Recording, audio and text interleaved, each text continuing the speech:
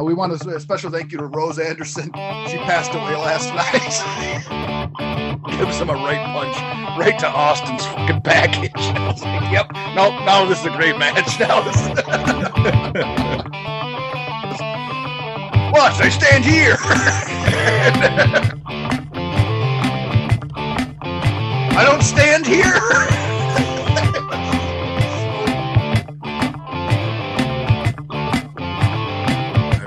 But I watched the match.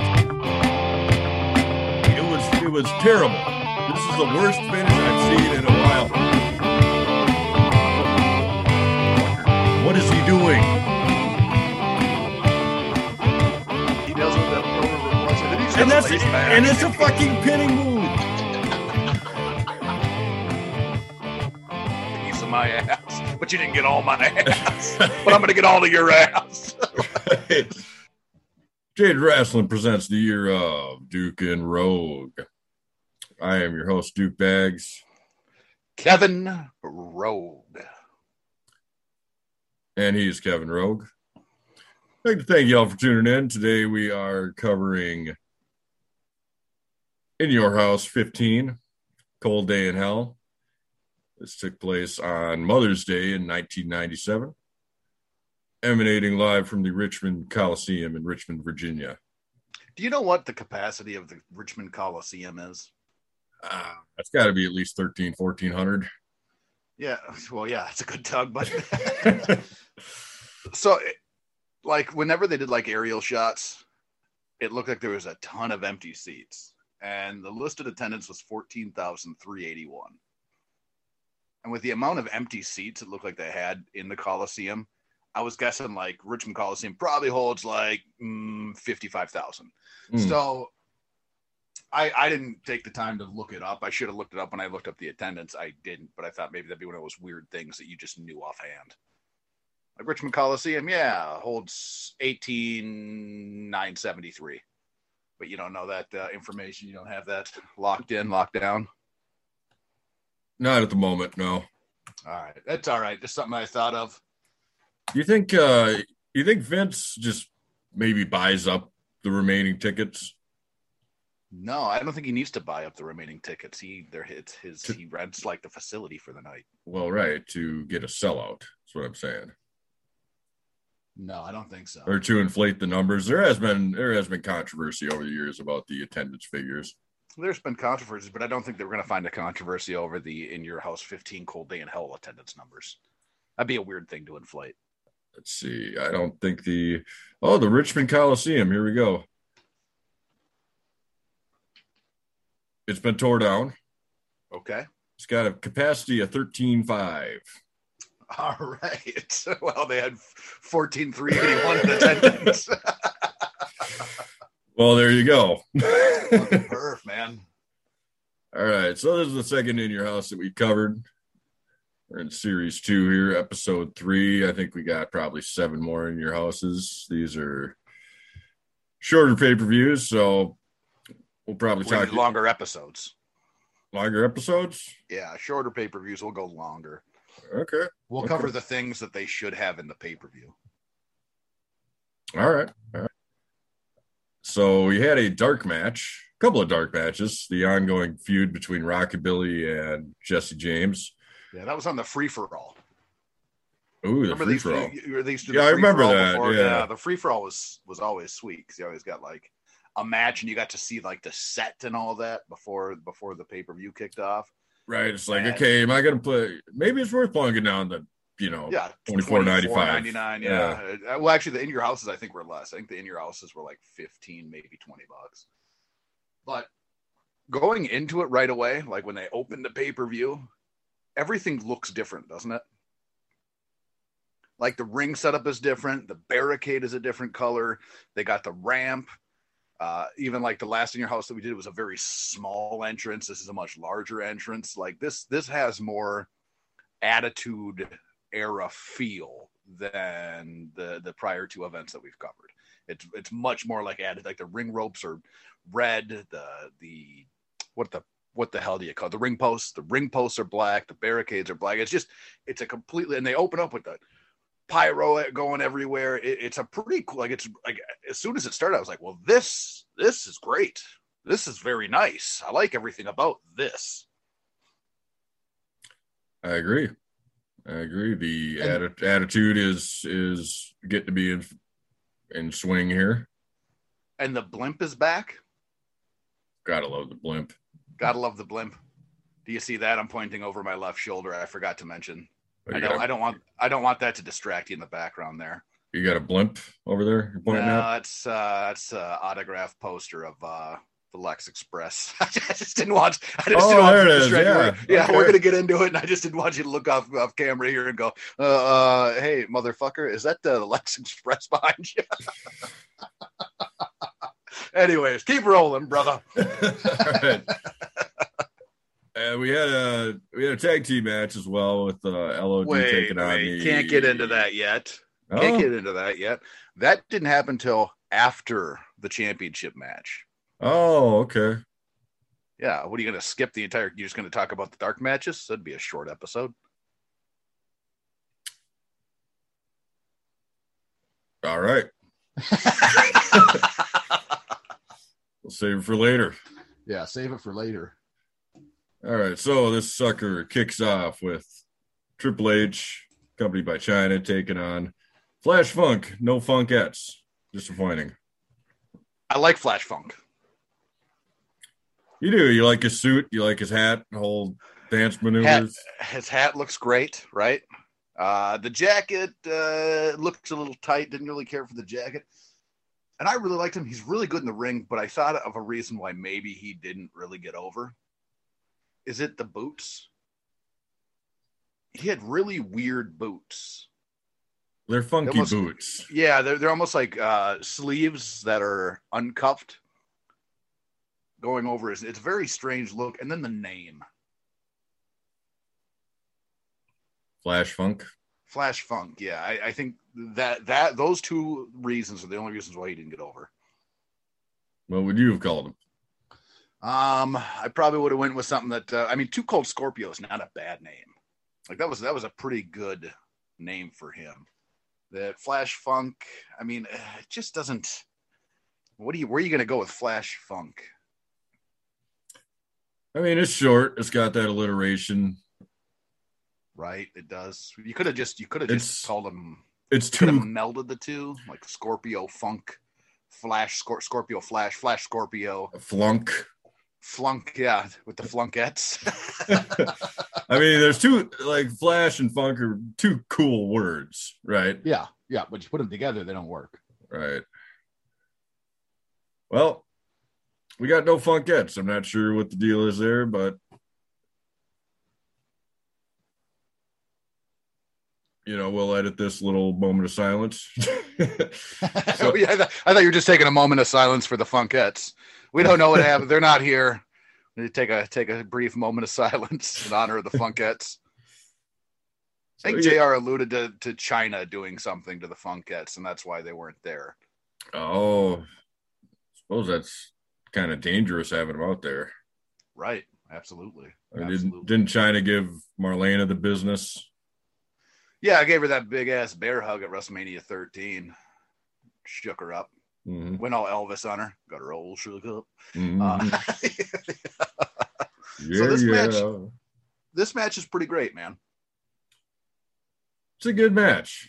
I really like it. And there was a lot of moments where I'm trying to call him Scorpio. Flash Funk had some really smooth offense. He just looks like watching throughout the match. I really enjoyed it. Triple H's entrance, I really enjoyed it with that whatever that number is. I don't know who did that, and that's probably a Michael Bolton track. What the fuck was the song? Fucking Beethoven, man. Yeah, the Beethovens. Yeah. And he's got that big robe on, and you can definitely check out his inspiration coming from Ric Flair during this time. He's got the classic music entrance. He's got the big ass robe. His move set is kind of a real classic move set. Match opens up. Scorpio's getting his offense. He's getting his grind. He's getting his groove on. And then what does he do? Do you know what he does? Did you in the match when it happened? Did you pick up on what happened in the match that really sold me on Flash Funk? It's dancing. He pulled a Gigolo Jimmy move. Oh yeah, He did. He did. Yeah, He did. man, you do a Gigolo Jimmy move in the ring. I'm yours, baby.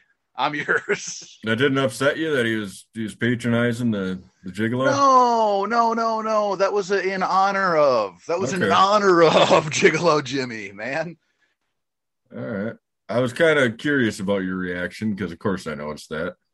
Considering we spent half the last series talking about the Jiggle. Of course, part of me was like, wait, now, should he be doing that? And then you think about it and you know that that's just in honor of. If it wasn't in honor of, I'd be on the phone right now talking to Flash Funk. But in my mind, it was in honor of. It was in support of Gigolo Jimmy Del Rey. So I was totally good with it. Totally good with it. Well, we got a couple of classic JR pieces of information here. We got, Flash Funk. He's got 6 mouths to feed. Little Funkers. And we learned that Triple H had a wrestling tutor when he was 3 years old. Yeah, that's pretty good. Yeah. I mean, did you see the video behind Triple H as he was walking down? You're going to have to refresh me on that. Video. He's coming down, and obviously, there's pictures of him and the gals and all that kind of stuff. And then all of a sudden, there's like a car, like a still shot of a car. And then there's a still shot of a boat. And then there's a still shot of some watches. And then it shows Triple H again walking around with some lovely ladies. And in the background, I just watched it. I couldn't believe, like, we get what you're going for. Mm-hmm.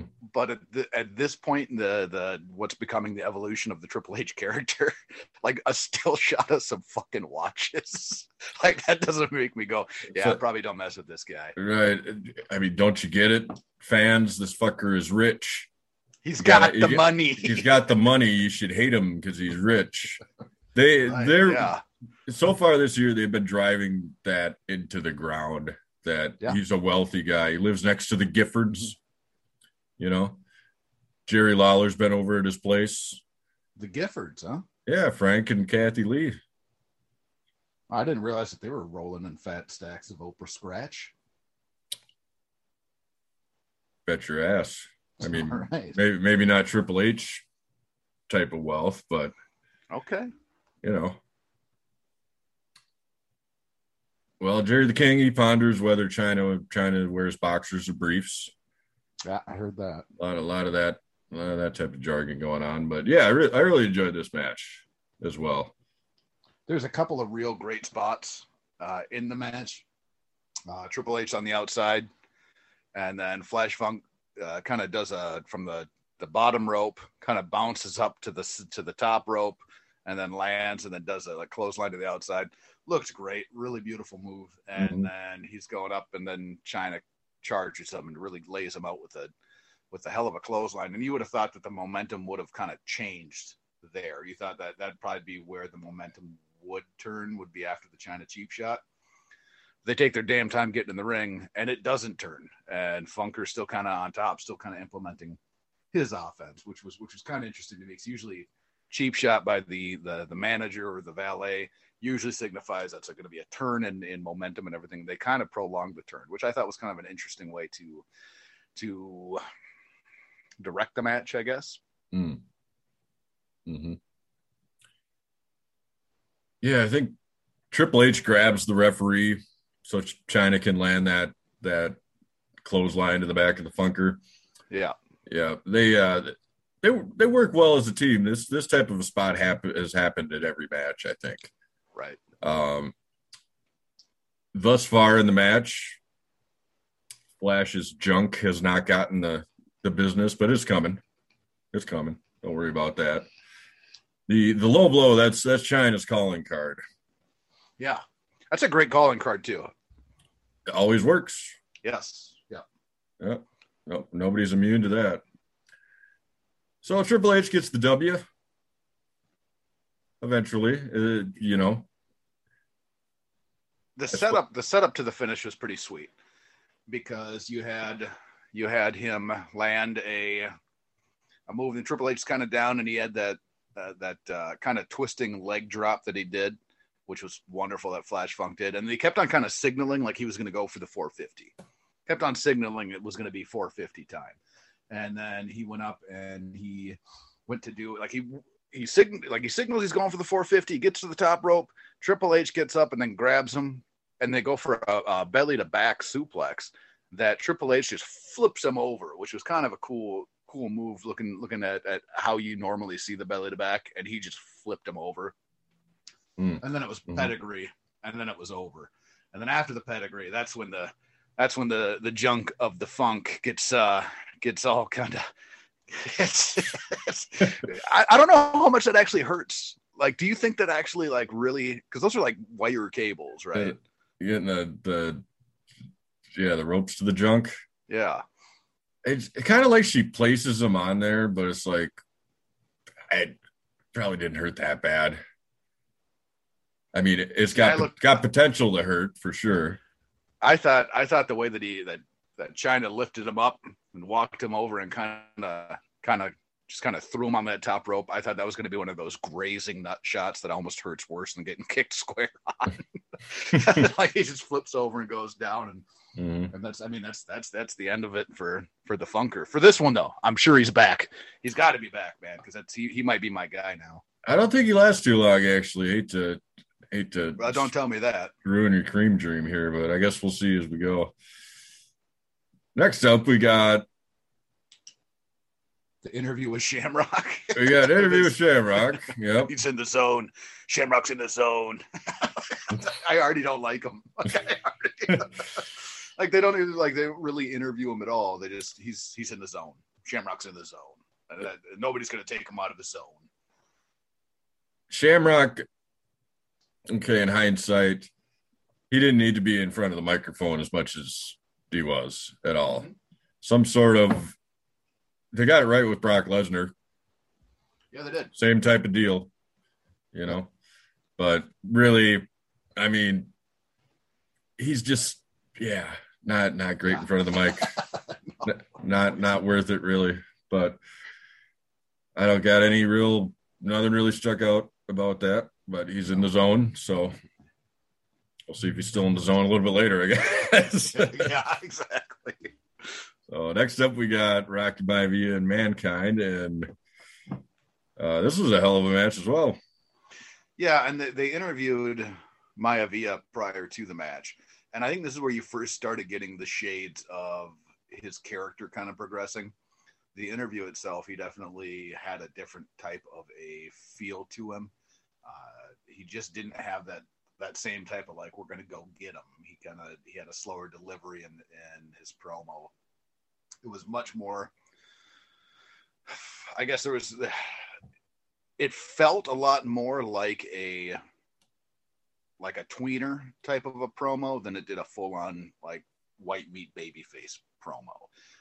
So he was definitely trying to make that transition and kind of see where he was going to go. And when he came out, the fans didn't really react to him too much when he first came out. So you can obviously see where the character is heading. And this is kind of the first shades that we get of that.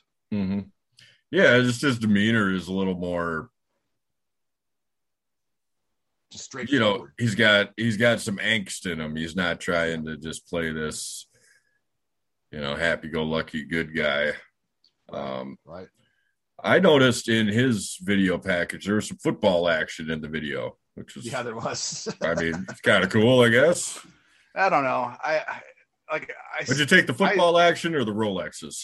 Which is more effective that's a good question. I think I'd probably take the Rolexes. It just doesn't.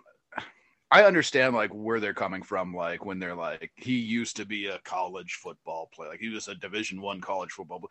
And I know JR's big thing is you got to make sure people know that they were legitimate athletes. But if they're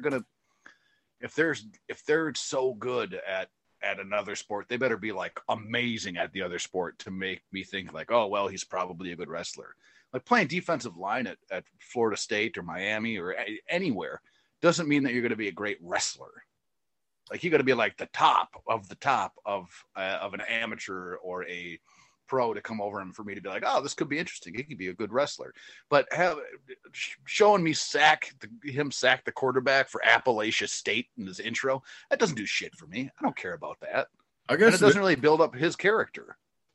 Yeah, I guess in the grand scheme of things, it makes you doubt the guy. It's like, why the fuck isn't he in the NFL? Right. Yeah. You know? Yeah. Why isn't he out there stacking Jeff George? Right. So that was just something that popped out to me. And I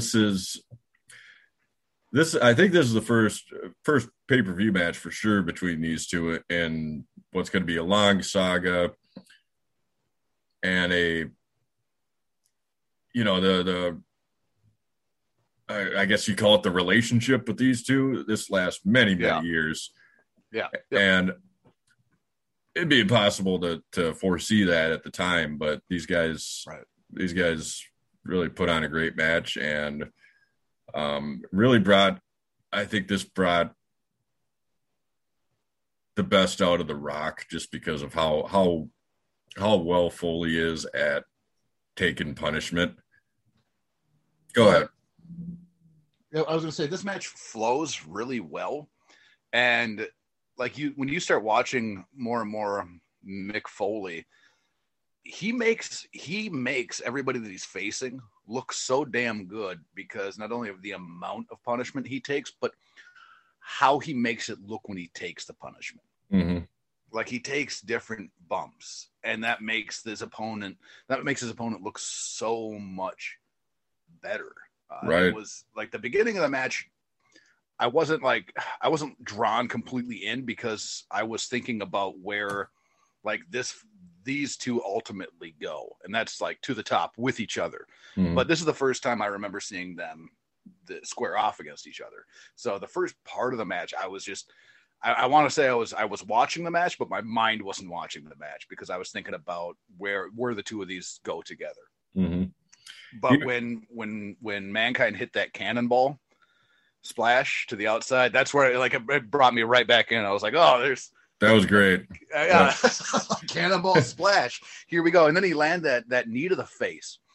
And that move always looks so damn violent. And the guy taking it doesn't really even have to react, really.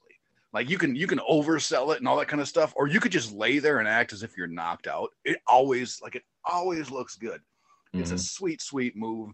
And then from there, I know at a certain point there, Maivia ended up like getting like a snapmare to Foley and just whipped his ass out of the ring. That looked great. He just you don't see people snapmare the other guy out of the ring. So to see that, that was beautiful. And then he follows it up with what? He hits a goddamn rock bottom. That is the first time Mankind's Mick's taken the rock bottom on the ramp, which I'm sure he's taken countless times since that moment. But that has to be the first rock bottom on the ramp that these two have shared. Mm-hmm. Mm-hmm.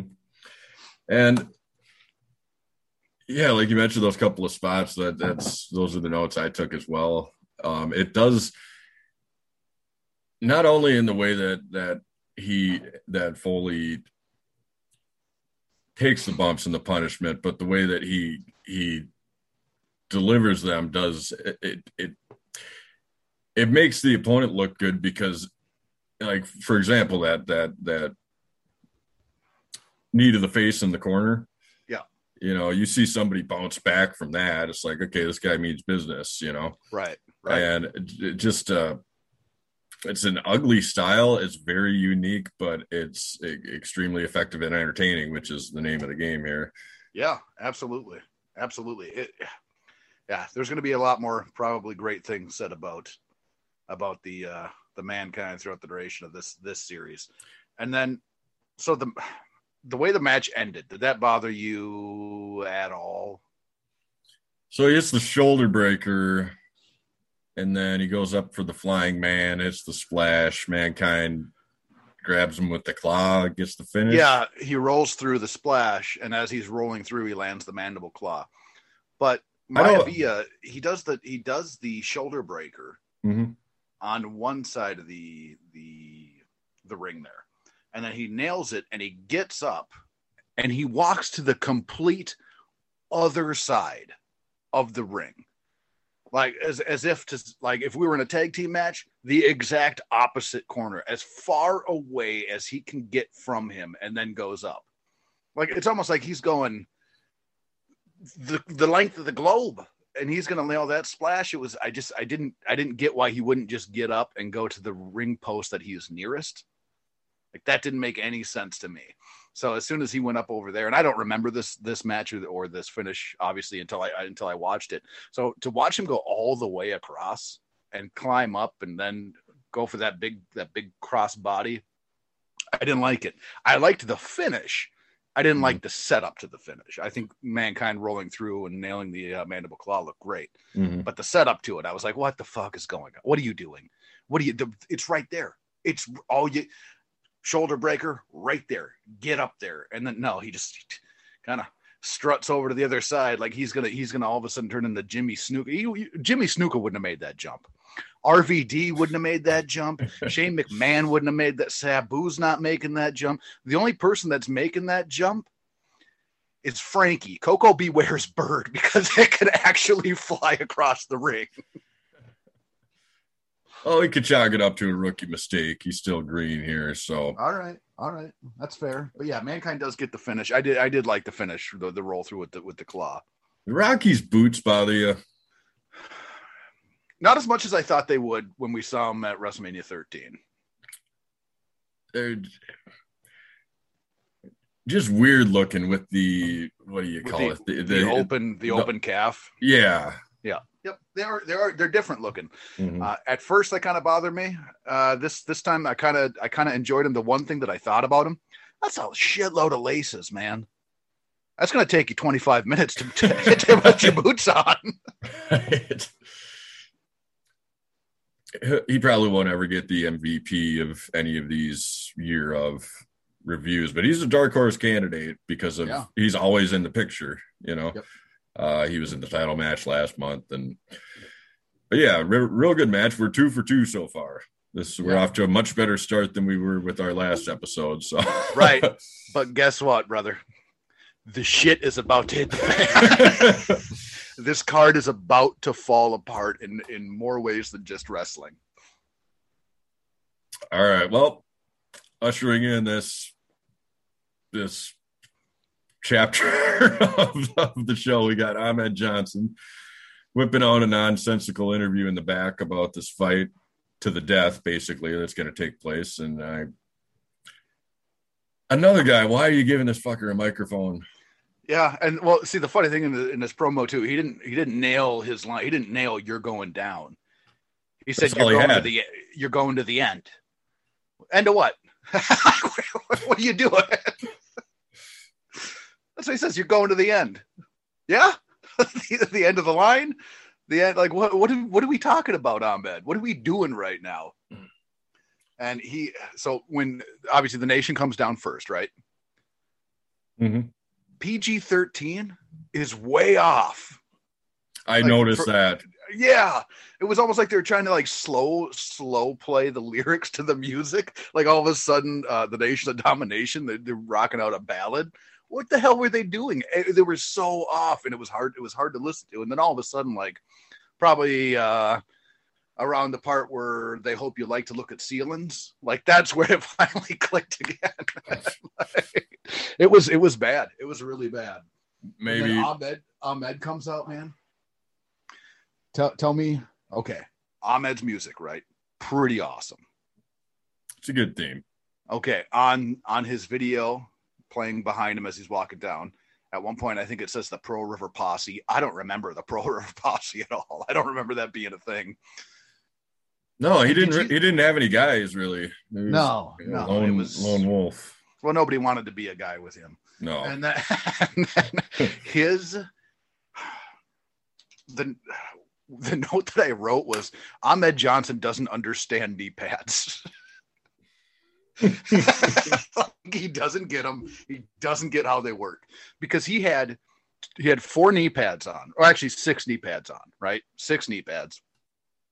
He had 2 or 3 on each leg, 2 giant red ones over the tops of his thighs, and then these little itty bitty black ones over his actual knees, and it was just distracting. It sucked. I'm looking at it, I was like, what is he going for? Like, you remember in the early 90s when wide receivers would come out and they'd have like elbow pads all the way up their arms and stuff, and it was like maybe it was a look.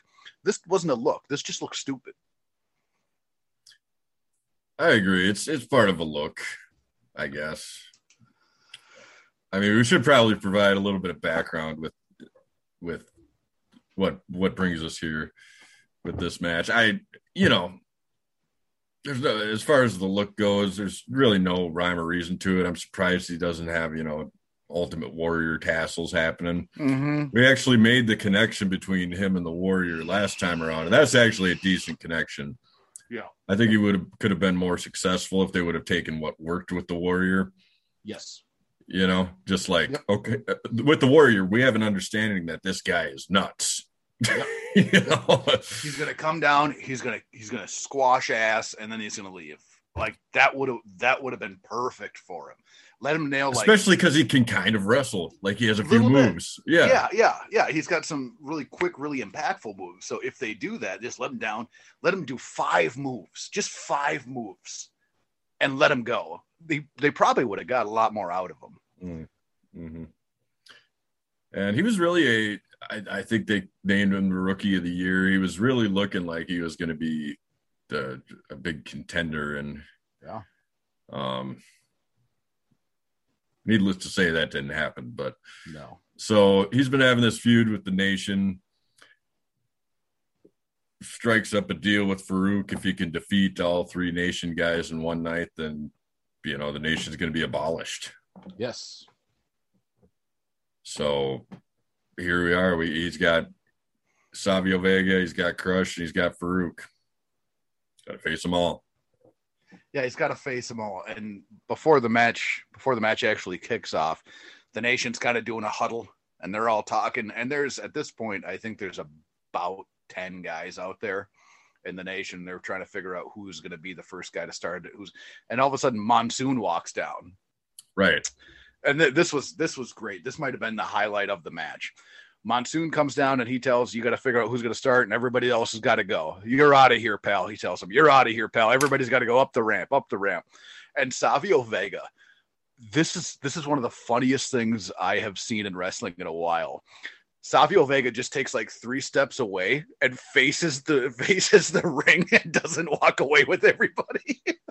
And Monsoon taps him on his shoulder, and he turns around, and Savio Vega goes, "What? I stand here." Monsoon goes, "No, you're out of here, pal." And he goes, "What? I don't stand here." It was so good. It was so fucking funny just to see, like, he just does he just takes 2 steps away while everybody else is getting kicked out. And I like Savio Vega. I think Savio's great, but just that little like comedic break in this whole setup to this match, and like I say, it was not a great match. That part of it made this whole match worth it. Just having Savio Vega stand, like, it was so nonchalant when he turned around and Monsoon's yelling at him, just kind of shrugged his shoulders. It's like, what? He's like, everybody's getting kicked out, but Savio, you can stay right there. And his response to Monsoon, we just questions him. He's like, I don't stand here. Might be an early contender for quote of the year there. I don't stand here. It was hilarious. Like, I was laughing hard enough where I had to actually rewind and go back to that point and watch from there on, because I was still chuckling as the match finally started. I'm gonna have to rewatch that. Oh, it's beautiful. It's beautiful, man. I mean, it's good to see a president taking some charge. We had Jack Tunney as president for 10, 15 years. He didn't do shit. Didn't do shit. He get Gorilla Monsoon laying down the law. Yeah, he always comes out. And so the match kicks off with the Crush and the Ahmed. Mm-hmm. That's what I'm going to call him now, the Ahmed. Talk about a twosome. All right. Crush and Ahmed.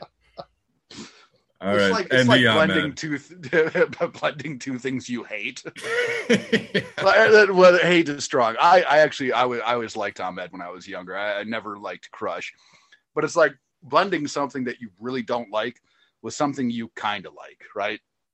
Like it's like taking sauerkraut, which I hate, and then like a diet Shasta Cola and having like a sauerkraut diet Shasta Cola drink. Like, no, you'll probably enjoy this. Fuck, I will. This is gonna be good. Bad. Yeah. This is gonna be bad. And I didn't really get into any of the match between Crush and Ahmed. Like there was at no point was I really into it. At one point, Crush suplexes the Ahmed. And Ahmed sells his ankle. He sells that he hurt his ankle after a suplex. Like, I understand that he's green and all that, but you should know, suplex, sell your back, right? Everybody knows suplex, sell your back. And he takes a suplex and grabs his ankle right away. Maybe he did actually hurt his ankle. I don't know. But still, you gotta sell the back on a suplex, right? I mean, right? Right. That's what you do. Maybe he hit his ankle. I don't know. There's actually a couple of decent Ahmed spots in here. He's got that deal where, you know, he goes off the rope and then hits like a scissor kick on the back of his head. That's cool. All right. Not bad, right? Little athleticism there. Hits him with kind of like what would you even call it? A flapjack pancake type of a suplex maneuver. I mean, he had a few impactful moves. Yeah, he did. I mean, he was trying to sell what Crush brought to the table, and we both know that's little, very little. Yeah, brings half an appetizer to dinner, that's for sure. But as far as this first match goes, outside of that, I just got, okay, he defeated Crush. We knew that was going to happen. Right. Did you understand why Crush kept on yelling for the rest of the nation to come back down to the ring?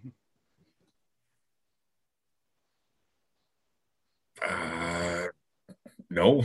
Just chalked it up to Crush being Crush. Like, because the rest of the nation was up there, and at I think 2 or 3 points in the match, he yells up to the nation, like, come on back down. Like, let's all kick his ass. And the rest of the nation just gives him the nation, you know, the fist up there. And he's like, come on. You were there when Monsoon says everybody out of here. And he's like, my Monsoon went to the back. He'll never see. You guys come on back down. Like, it was that part bothered me. But the finish between the Ahmed and Crush portion of this match, I was okay with.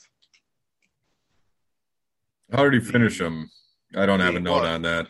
Crush set him up for the heart punch, and Ahmed kind of rolled through with a spin kick that looked pretty damn good. Pinned him, and Crush is out.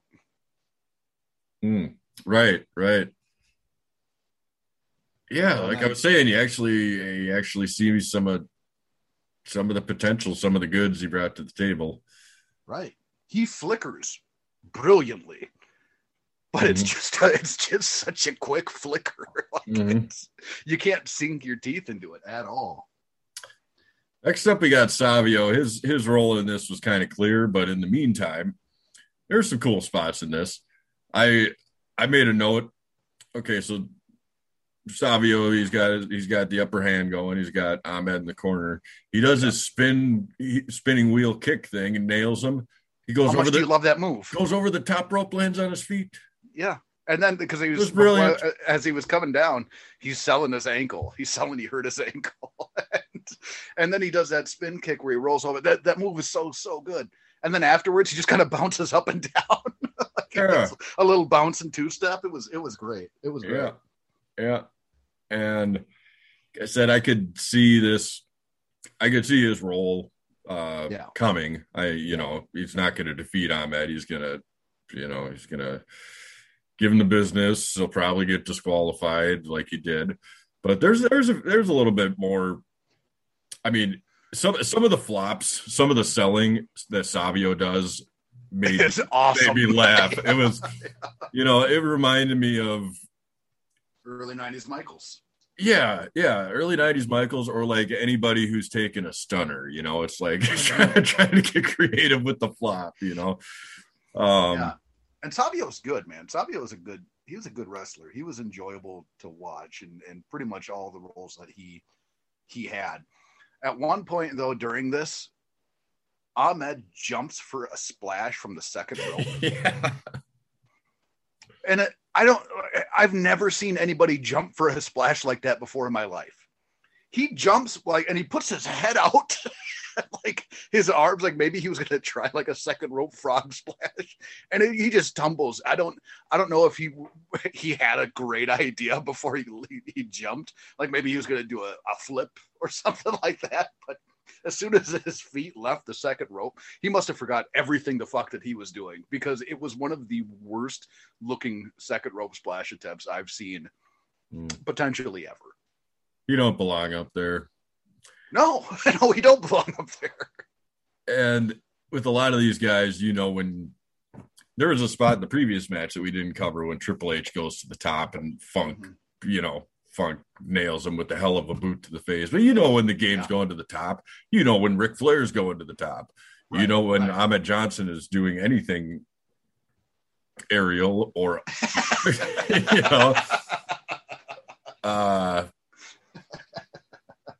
kind of, it's predictable, but yeah, at least it wasn't like, I mean, I get where you're coming from. That was not pretty. No. So they're battling on the outside. Vega hits him with a series of pretty nasty kicks. As kind of his calling card was the kick. Yep. And he shoves the Spanish announced guy out of the way, grabs the chair, and starts giving it to Ahmed. And he gets disqualified. Smart. Right. Smart. Yeah. Right. And now we got Farouk and Ahmed. And this, all the chips are on the table here. If Ahmed can pull it out, the nation's abolished. Right. It's over for the nation. This was. Did any part of you think that it was possible? Like, was there any part of you that thought when Farouk's walking down, like maybe, maybe Ahmed can whip this out? Did you have any thought of that? I mean, no, but I watched the match and right.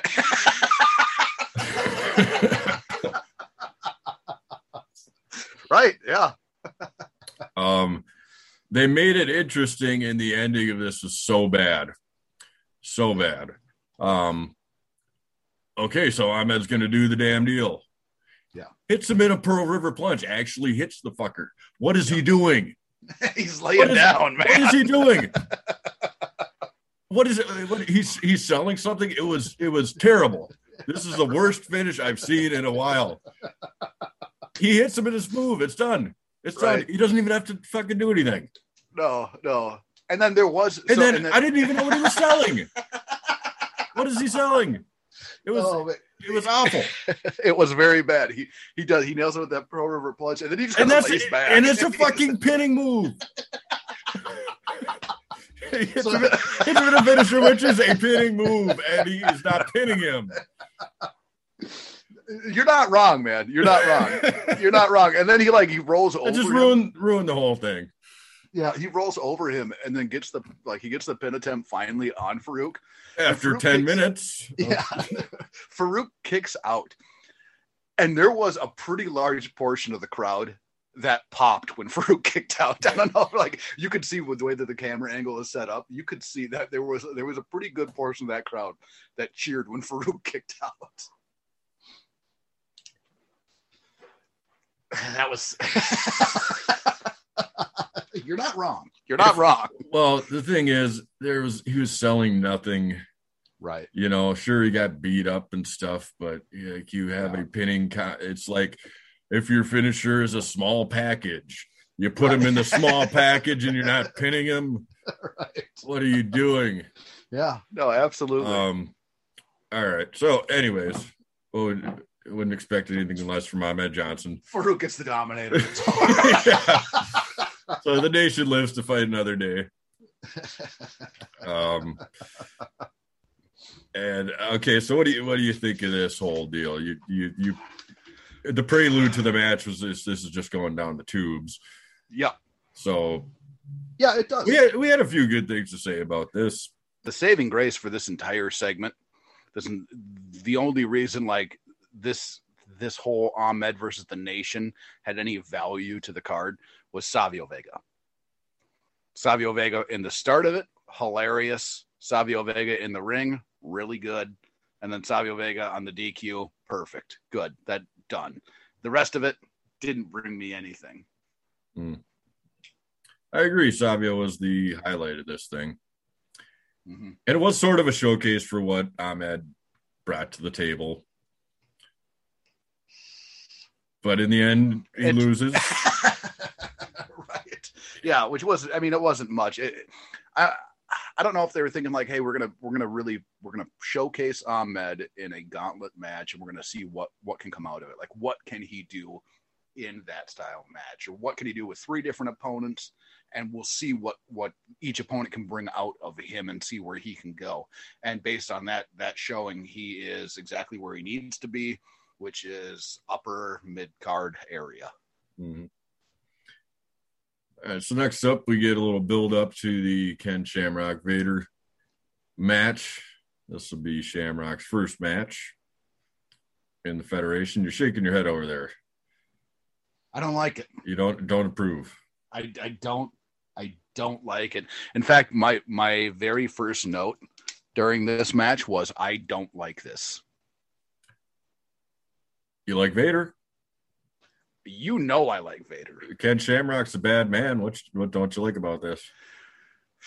I don't like when they blend the rules of a wrestling match to try and make it like an MMA type of a competition. That sucked. That sucked. And so you don't really get a wrestling match, but you don't really get like an MMA match. You just get this weird hybrid pile of shit. Shamrock goes to kick his leg a bunch of times in the beginning of the match, and then he grabs an armbar, and Vader yells.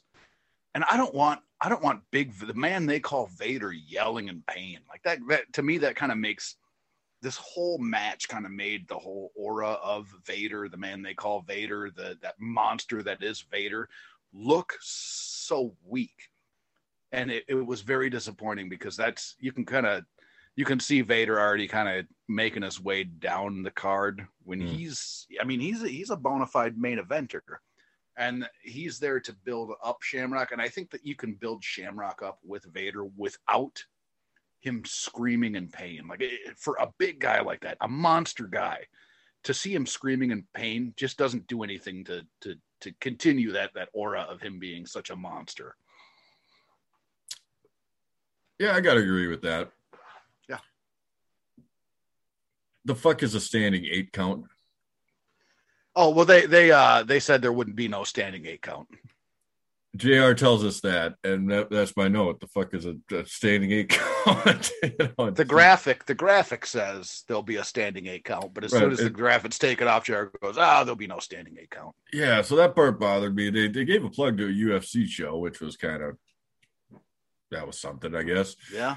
There was some good spots in here. There was a few botches, as you would expect out of a guy's first match. Most notably when Vader does hit the Vader salt, and they tell us, they got to tell us a few times he missed it. Right. Yeah. Yeah. Even though Shamrock rolled right into it. He rolled right into it. Yep. Yeah. Yep. And so that was sloppy. There was some move where Vader was Shamrock had him in an armbar. Vader picks him up to kind of do a pickup suplex out of it, and it just ended up he throws him over the top of his head backwards. A little sloppy Joe there. Vader gets him in a standing suplex position and dumps him outside. Fucking throws him. Yeah. I like that. That was great. I was very happy to see that when he picks him up, and I was like, all right. I thought he was gonna give him the old Flash Funk routine on the top rope, and instead he just throws him outside the ring. That was great. Overall, though, this match sucked. Like, Vader finally wallops him. It took a long time too. I don't know what the runtime of the match was, but it took a long time, and it felt like it took a long time to get to where they're going to get. I think it would have been much more effective if you're going to build Shamrock up through Vader. It would have been much, much more effective for them to come out, for Vader to miss something quick and Shamrock to roll him into an ankle lock and be done. Like, don't like the longer it went, the less like credibility a Monster Hill Vader was. It just kept on going down and down and down the longer it lasted. And it looked bad the entire match. So yeah, Vader finally hit him with a right hand, and Shamrock sold like he got knocked out. Vader stood over him, and Shamrock rolled through, hit the ankle lock on him, and Vader tapped out. It was junk, man. That was I drew like little trash, like little pieces of trash, and I wrote down my rating, junk, 4 junks. So I just like drew these little pieces of trash next to the match. So you think it was more harm than good was done by having Shamrock come out and have a throw Vader around and have a 10-15 minute wrestling match essentially. Right, because it looked bad. It looked bad while they were doing it. Like Vader always going over and trying to grab the rope, or Shamrock grabbing the rope. Like it didn't look very coordinated or smooth. Yeah. Like if they could have done this and they had it like the transitions were smooth and it wasn't like always going to grab the rope, I think they could have done it. But the way that it was performed, it was bad. I didn't enjoy any part of it. Yeah, the suplex to the outside, get the fuck out of here, Shamrock. Right. That I enjoyed. The blow to the back of the head, Vader to Shamrock is good. There's always a little bit of satisfaction seeing Vader just level somebody with a stiff blow. Yep. Because it's painful. Yep. Absolutely. But I actually got to agree. If this was a 4 or 5 minute thing where they come out and they're just going at it, just brawling, and then Shamrock, because we haven't seen Shamrock in the ring in this type of capacity. If he gets out of something, surprises the crowd with a hell of a wrestling move or something that hits him with the so I get where you're coming from. Yeah, it would have been great to see open the match out. Vader comes charging, gets a Vader splash right away. Maybe while Shamrock's taking off his entrance attire, get a Vader splash in right away, and then maybe go for a power bomb or something like that, and have Shamrock roll through over the top from the power bomb, grab the leg, and then you know what I mean, like do something elusive like that. But they could have done something like this really quick. It could have been a 4-minute segment, and I think it would have been more impactful for both of the competitors. It would have put Shamrock, would have elevated Shamrock, and it really felt like this whole match dragged Vader down. Do you think that the Federation wasted Vader? Yes. You do? Okay. Yes. Yep. Vader he's one of the best big men in wrestling history, in my opinion. He could do things aerially. His moves always looked like they hurt, even if sometimes they actually did fucking hurt. Like he always looked impactful. His promos were good. I think that he could have been much, much more than he was. Even if they would have found like the right tag team partner for him, because I know him and Mankind teamed up for a while. Like, find the right tag team partner for him. He could have been a dominating tag team champion. He could have been a gatekeeper while Taker was running, with the championship belt. He could have been that second tier gatekeeper situation. I know I think he had one run at the championship against Michaels. That's just off the top of my head. But yeah, I think he could have been much, much more. Look at the stuff that he did in WCW before he came over. I mean, he was great in WCW. So I think that there was a lot of wasted potential there. Yeah, he's a very unique character. Yes. I'd say Bam Bam is the only guy that we can sort of relate him to in terms of body size and being a big man who flies around. And they're both tough guys, but Vader's kind of a different level of a tough guy. And I agree. I agree with what you said as far as, you're kind of knocking him, having him screaming in pain and what have you. But yeah, I think there's definitely more that could have been done with him in the Federation, especially because of how unique of a character he was, really. And he was unique talent. Yeah. He was known multiple time world champion. He was known as a force when he was coming in. Made a big splash when he came in. He peaked way too early with the push, and then he just kind of really got back up to that never got back up to that part of the card again. Mm-hmm. And he just kind of meandered around the mid card for the rest of his stay, basically. So, all right. Next up, we get Todd Pettengill in the back. He's with Stone Cold Steve Austin. And these are always good. He always gets some good stuff out of Stone Cold. Yeah. After he kicks the Undertaker's ass, he's going to kick all the Harts' asses and send them back to Calgary in wheelchairs. I mean, I like when Steve Austin says, like, you got a piece of my ass. like that always makes me laugh when he says, you got a piece of my ass, but you didn't get all my ass. But I'm going to get all of your ass. Right.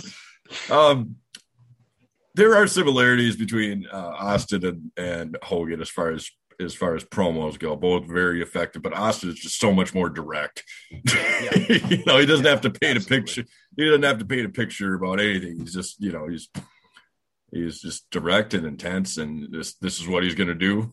Yeah. You got a piece of his ass. He didn't get the whole thing. That was a classic line. Yeah.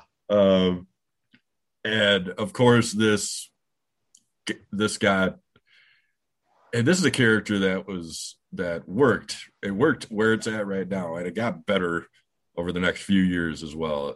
Just a wonderful character, Yes. Yeah.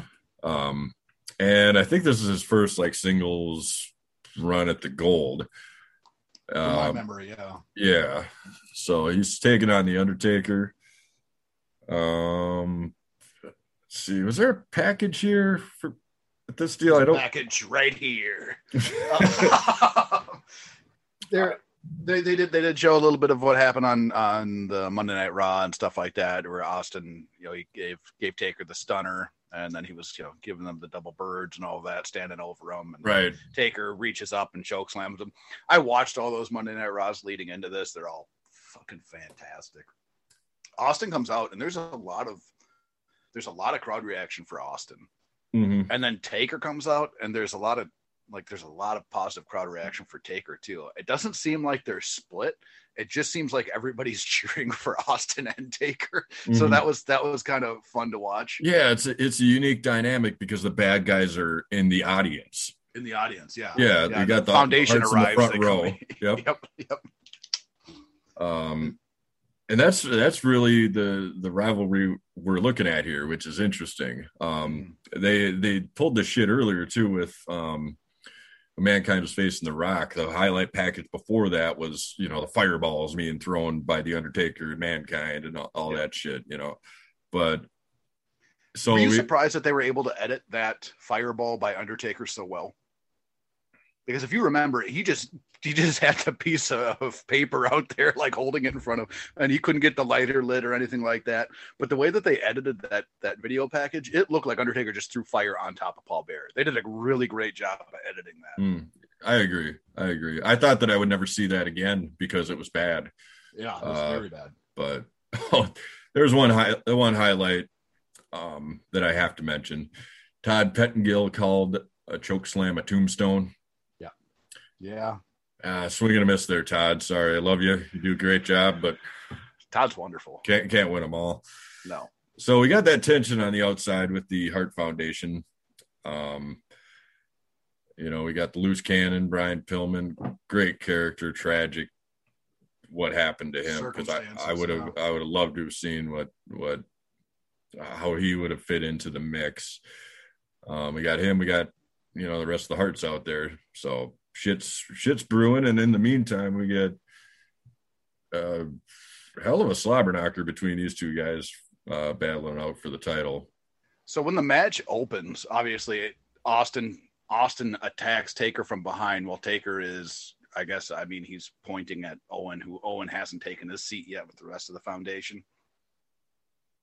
But the only thing I could think of in the beginning of this match, because Taker wrestles like the first probably minute, with the championship belt on and his jacket on.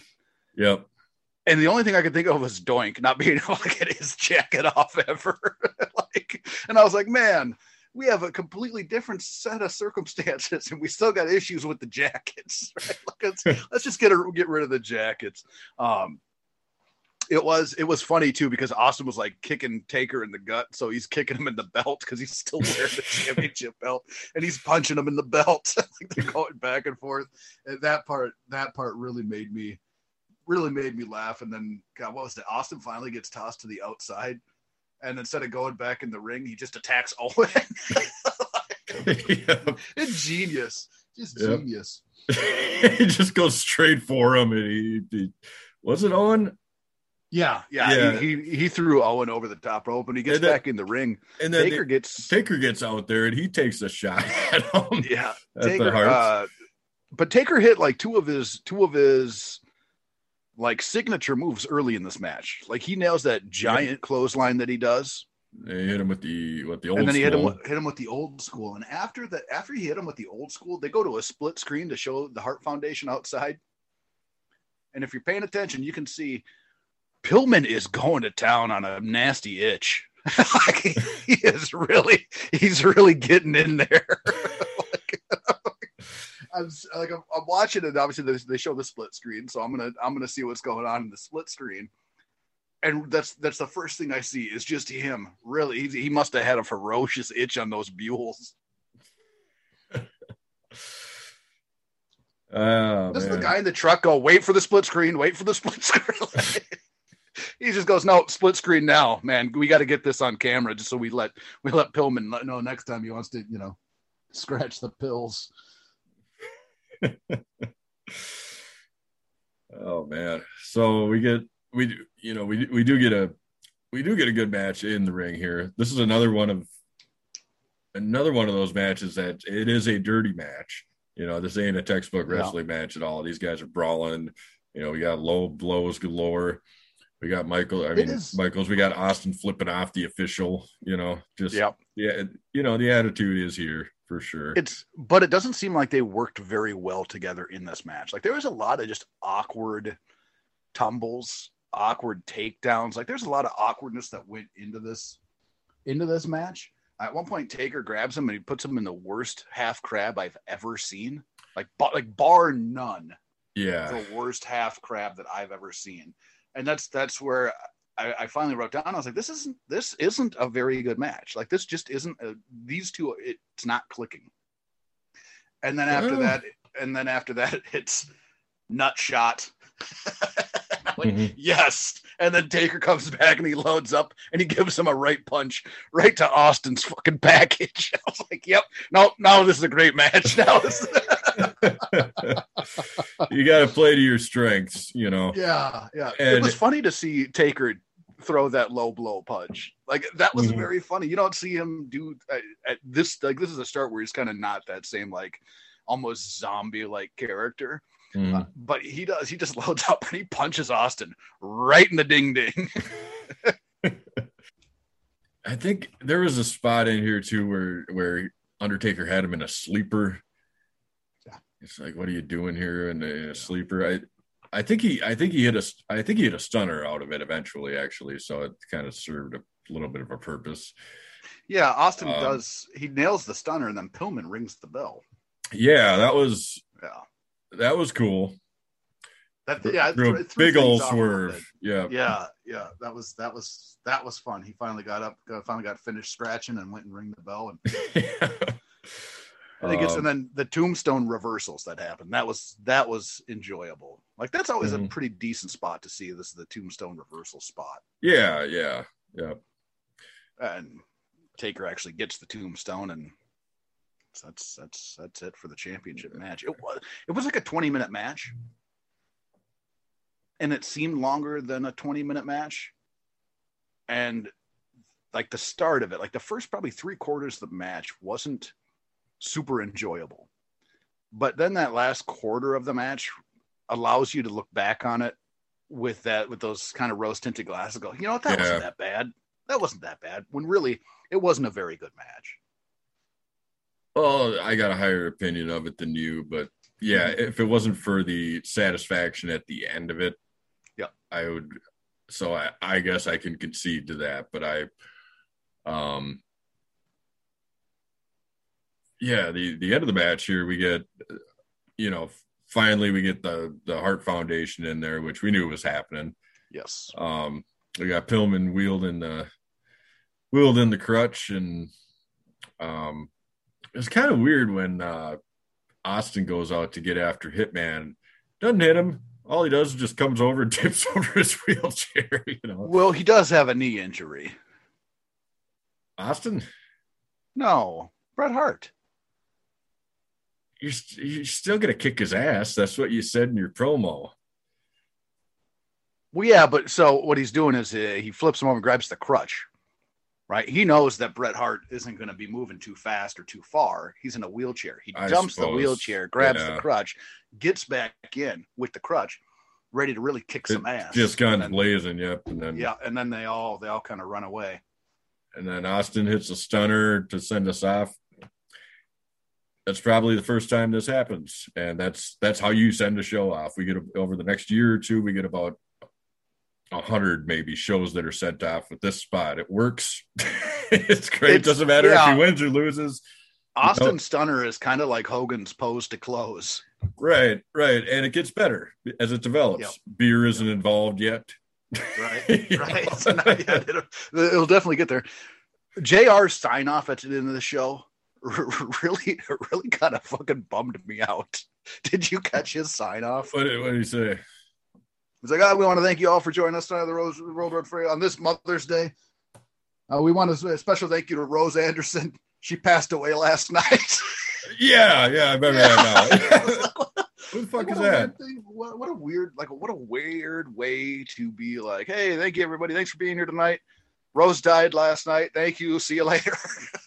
Do you remember the movie Igby Goes Down? A little bit. So there's that scene in that where he's calling everybody in like his mother's book of phone numbers to tell them all that she died. That's what it felt like to me. Like every time, like he'd be on the phone and he'd be like, "Oh, hey, Uncle Frank. Yeah, no, my mother would love to come talk to you, but she's dead." And then he'd hang up. Like that was almost like what it felt like JR's sign off was. It was like, "Hey, special Mother's Day to Rose Anderson. She passed away last night. See you later." Right. Very strange. And then after all this is over, tag team championship match. Right, I jumped the gun earlier. Yeah. Why is this on afterwards? I don't know. Yes, I don't know either. Because it's the tag team championship match. We're on a pay-per-view. The belts should be on the line. Right. That didn't make any sense really. And LOD beat Owen and Davey by DQ. In a 5-minute match after the pay-per-view. Yep. Aggravating for a couple reasons. One, there was no tag team matches on this card. Right. This was actually a pretty like enjoyable watch. Definitely better than the last In Your House that we watched. For sure. Definitely better. And then maybe better than Mania.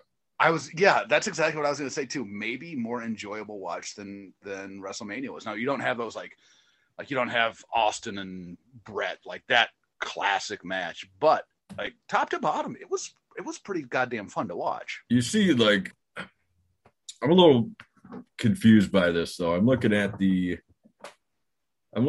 promotional poster here, right? Yeah. Yep. We got Stone Cold giving it to Michaels. We got was Michael suspended at this time or something? There's no real he's not, I don't even think he's mentioned in this card at all. No, I don't. Is that a bender somewhere? So. Maybe this might have been around the time that him and Bret got in that dust up backstage in the locker room where Bret pulled some hair out of Michael's dome and Bret quit and he said it was unsafe working conditions. We might be that might be this time period. My timeline might be off, so don't necessarily quote me on that. But that could very well be why we don't see anything from Michaels. Because for a while, Michaels was back and he was on Monday Night Raws, and obviously we saw him at WrestleMania.